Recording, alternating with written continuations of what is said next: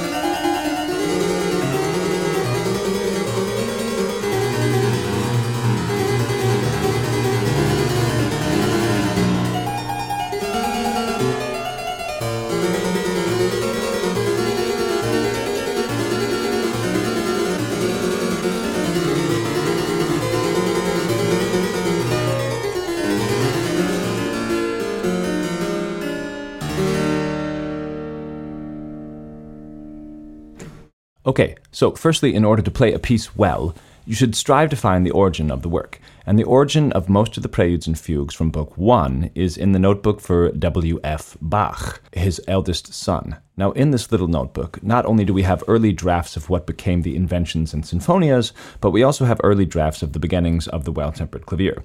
And for me, this is one of the most fun things to see how something so ornate began as a much more humble endeavor. And here's what I mean. We all know this prelude and fugue as the one that has this incredible oboe line up top here.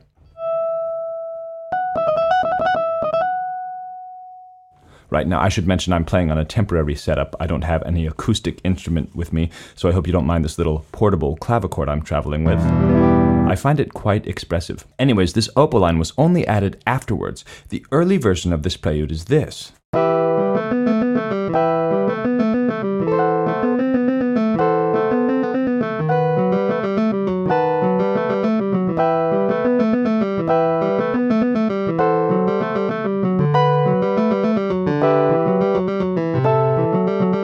it ends like this.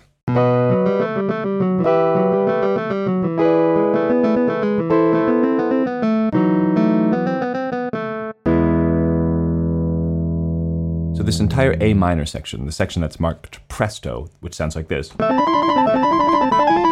that was all added later. And this is a great insight into Bach's revision and his skill. I think most artists in revision, we tend to edit out, we tend to cut, delete words, slash and burn, baby. But Bach, so skilled, always goes from simpler to more ornate. And it's really only a master craftsman who can do this. And seeing the construction laid bare like this, just this left-hand line and these chords, can help us when we want to approach the way we voice a chord. We see Bach went from writing chords that are sometimes in 2 notes, 3 notes, or 4 notes with stems facing various directions to suddenly this oboe aria up top, and then the stems are very carefully drawn. 2 stems facing downwards, implying 2 accompanying separate voices, and the oboe aria on top.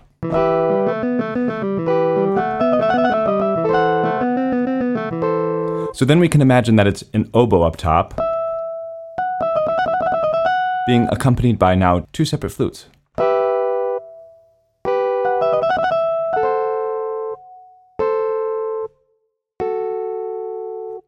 Now, everyone wants to ornament Bach, and that's one of the great things about this music. We can all add our own ornaments. It gives the piece our personal touches. And I remember being in a piano competition when I was 16 years old, and one of the girls in the competition played the opening chord like this. And I thought that was so cool. It was such a great way to ornament this E minor chord, to go like this. So myself, I actually copied this for years.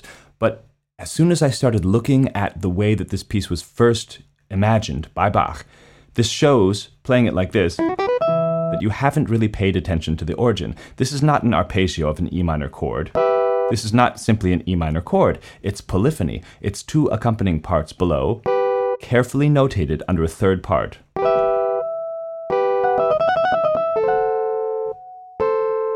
And what's really fascinating is this chord right here. This is bar 15. I urge you to pull out your scores if you have one and look at the way that Bach stems these chords here. In the right hand alone, it sounds like this.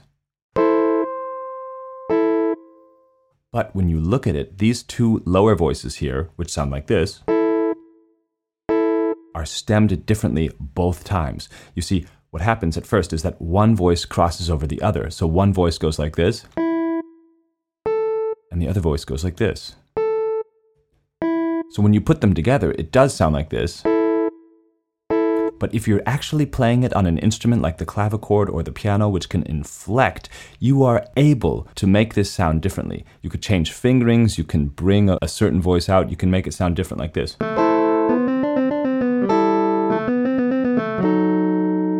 And that's really high-level Bach playing. That's really paying attention to the polyphony, to the different voices. You see, if it were 2 flutes playing both these parts, each one of their tones would be different. Now, let's move on to the fugue. It's a 2-voice fugue, and I was told by one of my teachers when I was studying this piece that this fugue is a joke. This fugue is meant to make us laugh. Why? Because 2-voice fugues don't exist. Because a fugue is 3 or more voices. A fugue with only 2 voices is an invention. Besides, there are 2 rows of parallel octaves in this fugue. Okay, it sounded convincing to me, but then I opened up the famous counterpoint book, Gradus ad Parnassum by J.J. Fuchs, written in 1725. Now, this is something that Bach was most likely familiar with, and even if Bach were not familiar with it, it captures the essence of the understanding of fugue in 1725. Anyhow, the opening chapter of fugues begins, "First, I shall show you how to write simple 2-voice fugues." And I thought, well, okay, Fuchs spends an entire chapter showing how to write 2-voice fugues.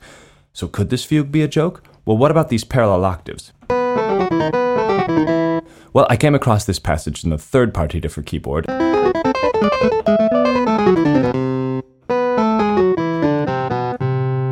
And in this prelude for his sons.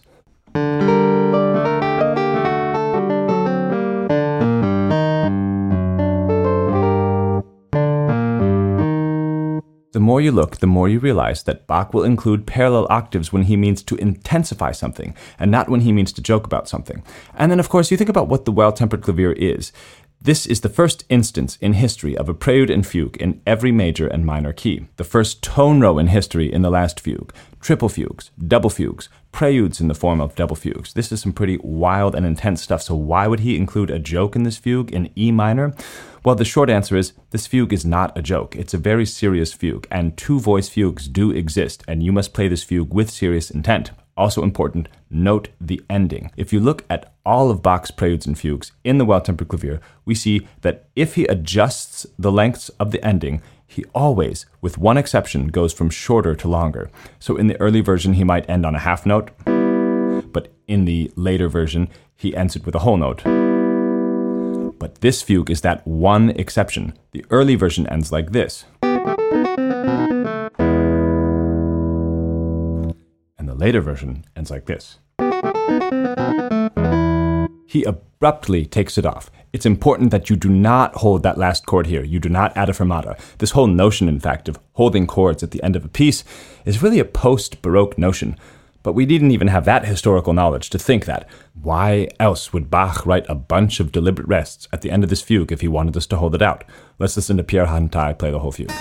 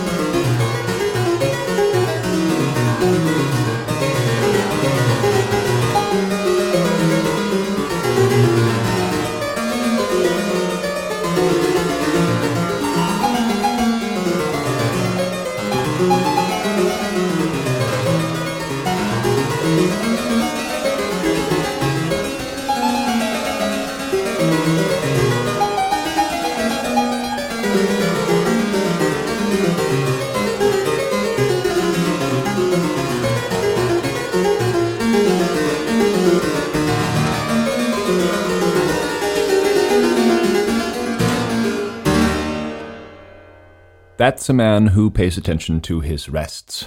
Okay, on to the C-sharp minor prelude and fugue. I won't actually spend time on the prelude, just suffice to say that the final version of the prelude, the revised version we could call it, is an enlarged version of the earlier drafts, not quite to the extent that the E minor is, but it is important to see how and where and why, especially before you get carried away counting up all the measures or notes in Bach's works looking for hidden meanings. It's important to see that the revisions stem from musical reasons, but obviously, he was involved in making beauty, not in secret codes.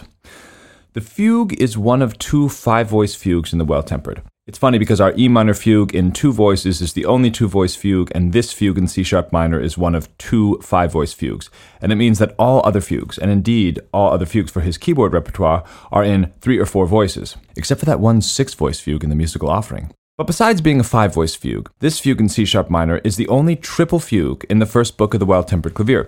And since, in the grand scheme of this podcast, we're about to hit upon our first triple fugue in the Art of Fugue, we're now going to get a snippet of triple fugue analysis here from a much younger and earlier Bach.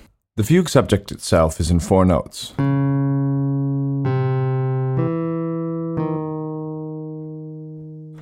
Now this, for those of you familiar with the B-A-C-H spelling of Bach's name in musical notation, is only 1 half step off. B-A-C-H sounds like this. And if I were to transpose that into C-sharp minor, it sounds like this. But this fugue subject here is... Did Bach know this? It's hard to say, but he was probably aware of this, yes. And in all triple fugues of Bach, it is sort of difficult to imagine that Bach is creating 3 subjects in one fugue without thinking about 3 persons in one God, without thinking about the Trinity. And you can usually find in his triple fugues one voice which is doing something like this. And it has been suggested that this voice, this snaking-like voice, is the Holy Spirit itself, descending onto the people and flickering like tongues. You can see this in the great St. Anne's Prelude and Fugue, when all of a sudden he goes into C minor from E-flat major, and the subject sounds like this. This has been suggested that this is the Holy Spirit. And in a triple fugue, you have usually God the Father, which is involving some perfect interval, that of a perfect fifth or a perfect fourth. And you have God the Son, which proceedeth from the Father, and it is usually made out of something other than perfect intervals. Here, although this does enter the realm of hypothesis, it's not impossible that Bach himself was thinking about God the Father, God the Son, and God the Holy Spirit when writing this fugue. Now, God the Son, the man, this could actually be related to the Bach theme itself, though one half step removed, because if anyone truly believed that Jesus was made out of the same flesh and blood and organs that Bach himself was made out of, Bach believed this. But just one half step removed. God the Father is this final third theme here, which enters like this. And it is funny that we get this triple repeated note, because in the Art of Fugue, as we'll begin to see in the next episode about the triple fugue, we again get this. So we can begin to see some of the vocabulary that Bach uses when he's creating triple fugues. We have one theme which is in perfect intervals, one which is not in perfect intervals, and one which is very snake-like and wavy. And in this fugue, if I were to actually speak of these themes in terms of the Trinity, we have God the Son first, then the Holy Spirit, then God the Father. But it's only in this fugue where it is in that order. Every other triple fugue from this point forward always goes God the Father in these perfect intervals, then God the Son, something coming out of these perfect intervals, and then God the Holy Spirit. I'm going to have now Pierre Hantai play this 5-voice fugue, and I'm going to speak over it while he plays.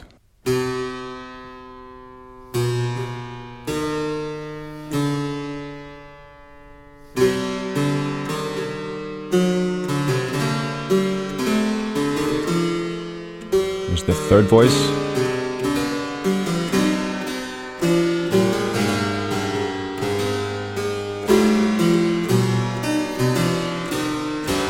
Fourth voice on top, and the fifth voice even more on top.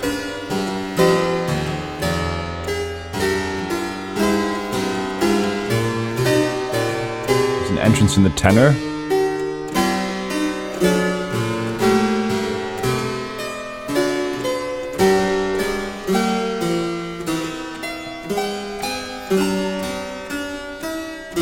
Again in the tenor.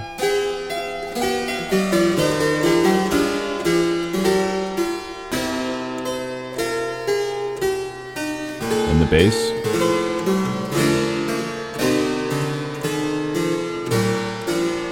in the second alto. Now double entrance in the lower voices as the Holy Spirit theme comes up top.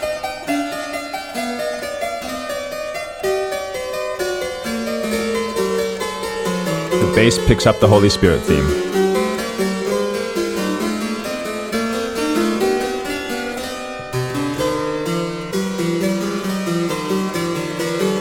Now we have the Holy Spirit taking over, and we're going to get our third theme here, God the Father. You hear it in the bass. And in the soprano now, God the Father. And the bass, God the Father.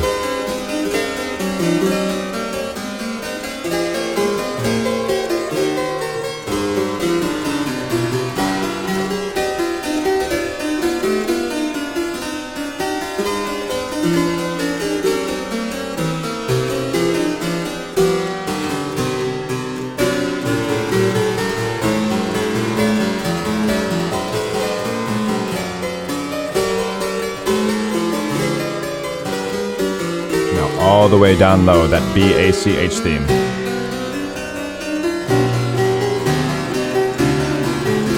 Up top now.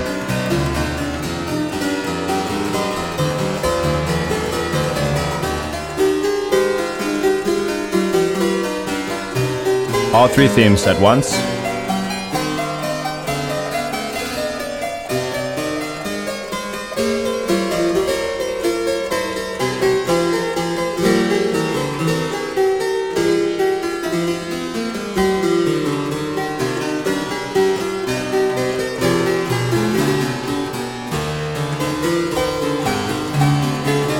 Now here, the Holy Spirit theme drops out.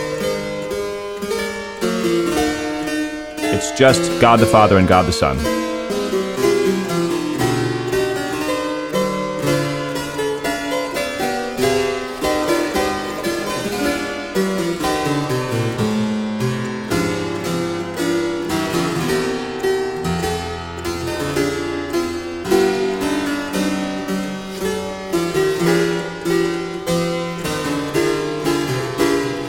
And one of the greatest deceptive cadences in history.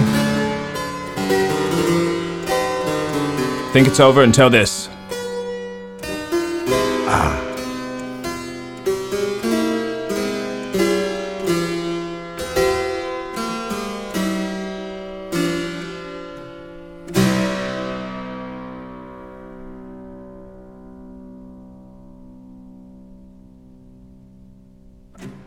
Now, just in my own defense, I'm not really sure if I actually espouse thinking about Bach's music like this.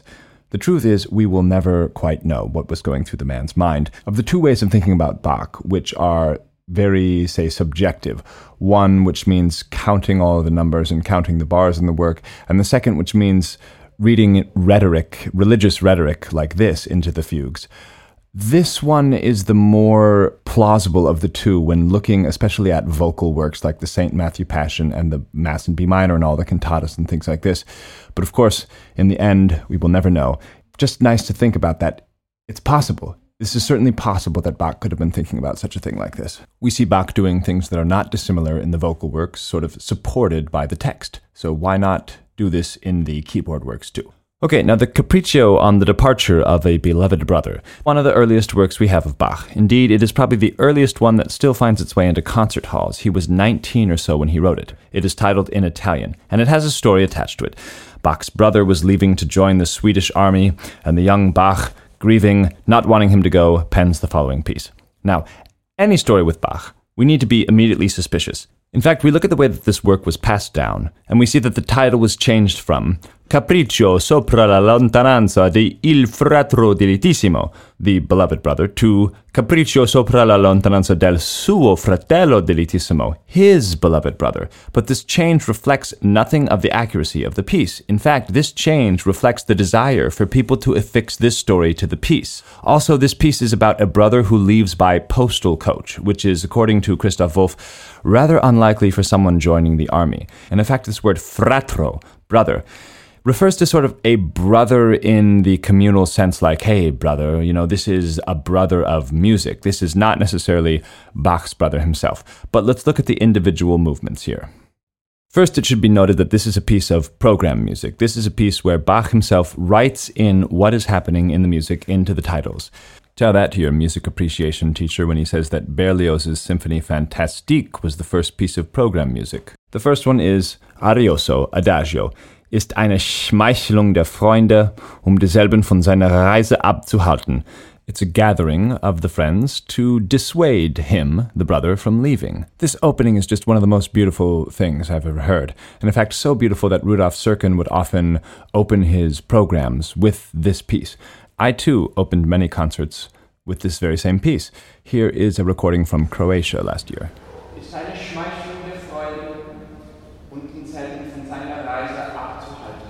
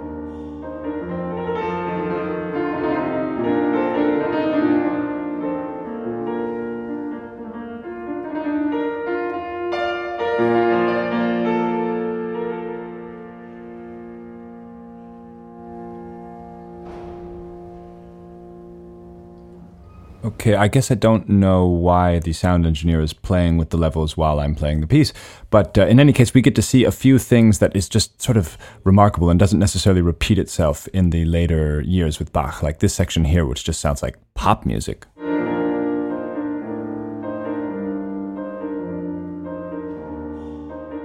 I mean, can't you just imagine a pop song?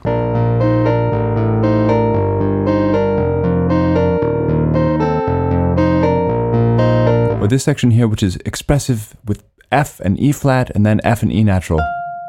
And then...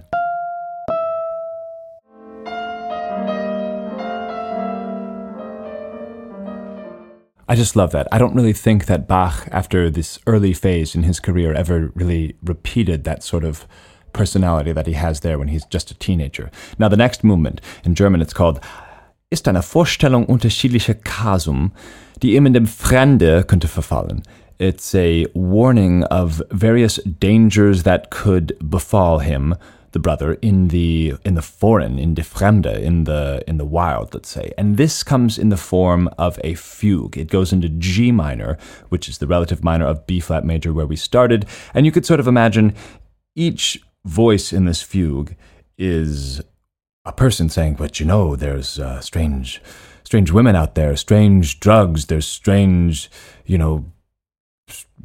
strange lands and strange people. Listen to this one.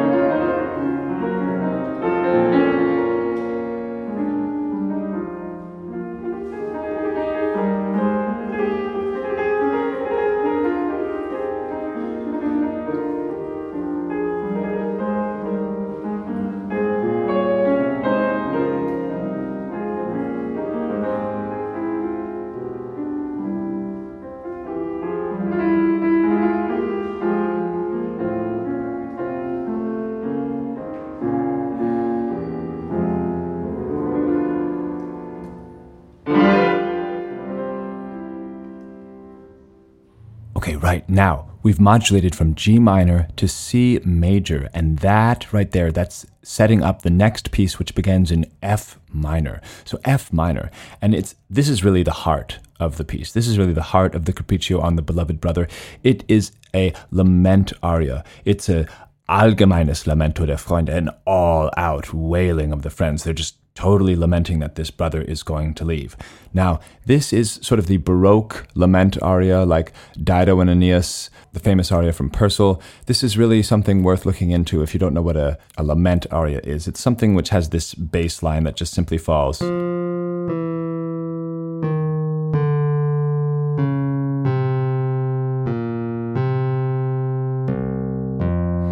And it goes over and over and over again. And, this Bach does this in the Crucifixus of the B minor Mass. This is really a medium to express grief and wailing. And it's also very important for the keyboard repertoire because this is one of the very few pieces where we get to realize figured bass. That means that Bach only writes the bass line and he writes numbers below the bass line to sort of show us the quality of the chord we're supposed to be playing. You see, if we were to just play it without realizing the numbers, we have something empty sounding like this.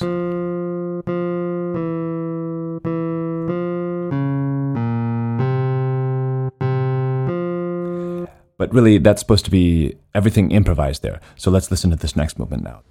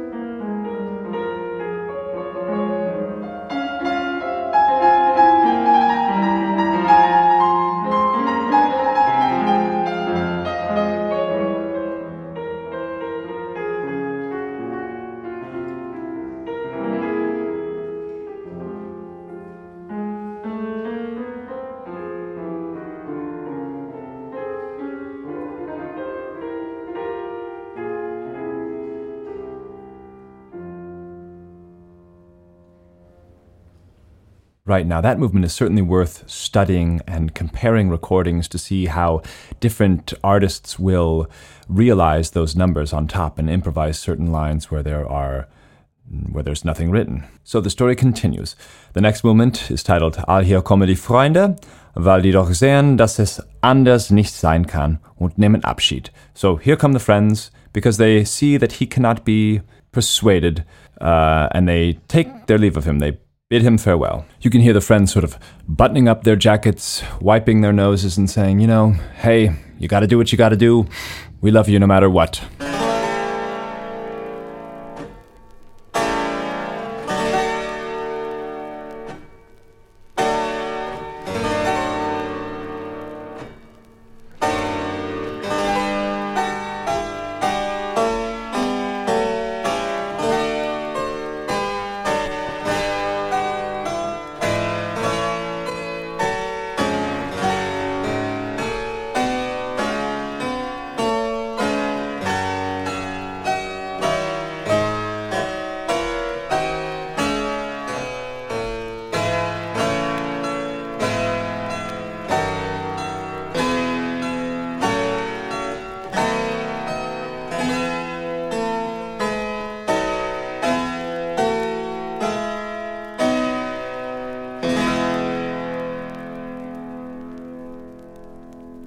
Right, so I had to switch to the Gustav Leonhardt recording because from that point on in my own recording, the sound was just clipped and out of control, and I don't really know what happened.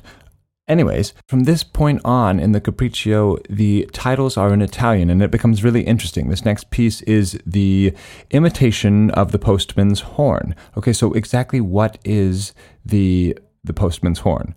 Well, if you look up Deutsche Post, for example, the German post office, you'll see that its logo is this little circular horn. Now, this is a post horn. It's a valveless horn, and what it is it's essentially a horn that the postman would blow into to announce that the mail is arrived. There was this entire culture of postmen who were proficient horn players back in the 16th and 17th and 18th centuries that would ride around on horses and trade little tunes, and there was a whole musical culture exchanging little tunes. Now, this horn, because it's valveless, because it does not have any buttons on it, can only play the overtones. So, for example,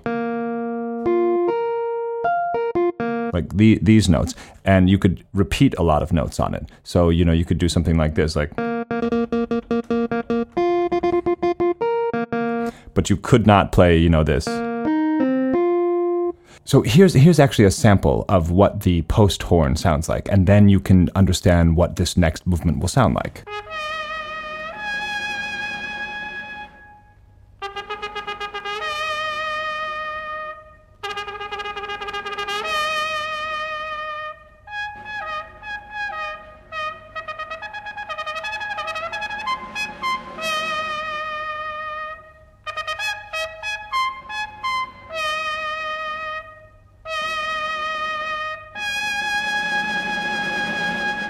That, without the snare drum perhaps, is often how people would hear that the mail has come to their home. So in this next piece, the aria imitating the postman's horn, listen for this little figure that Bach imitates the horn with.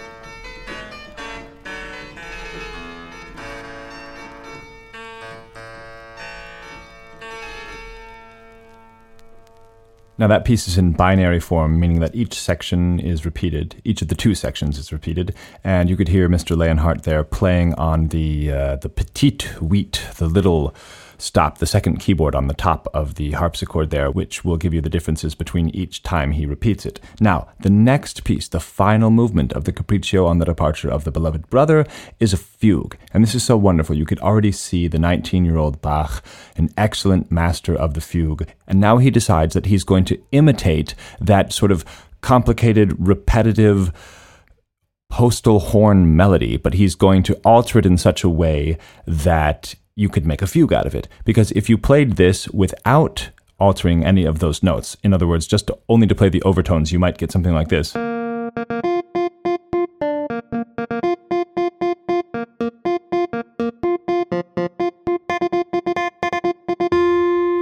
Which sounds not unlike a melody that possibly one of these postmen would play. And Bach heard this and thought, if I just tweak that shape a little bit to something like this,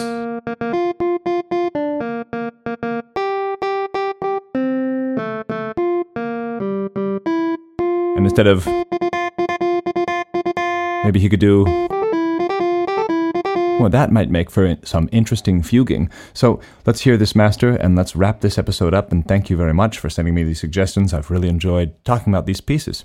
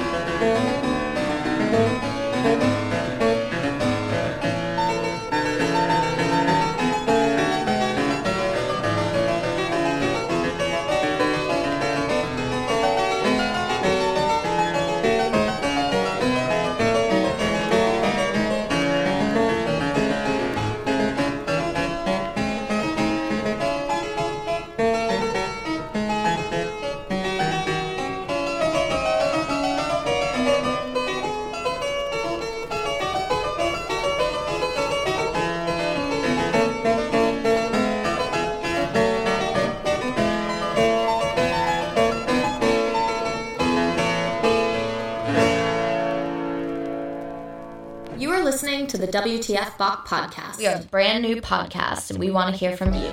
Got suggestions? You want a specific piece of Bach analyzed by Evan just for you? You can write to us. You want to partner with us? Write us at the WTF Bach podcast. Send us a donation on Venmo, Cash App, or PayPal at WTF Bach. Help keep this podcast alive. Support us. Find the links in the episode description. What a great day to be listening to WTF Bach. Thank you for listening.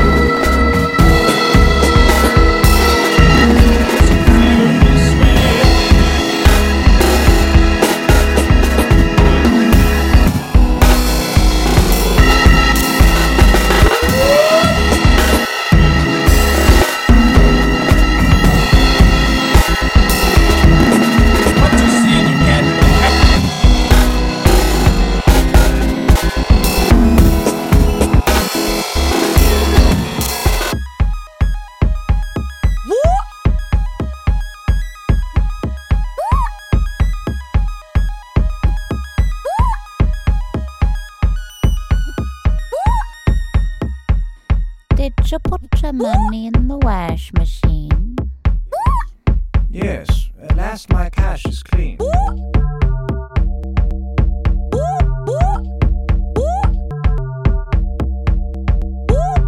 you put your money in the wash machine?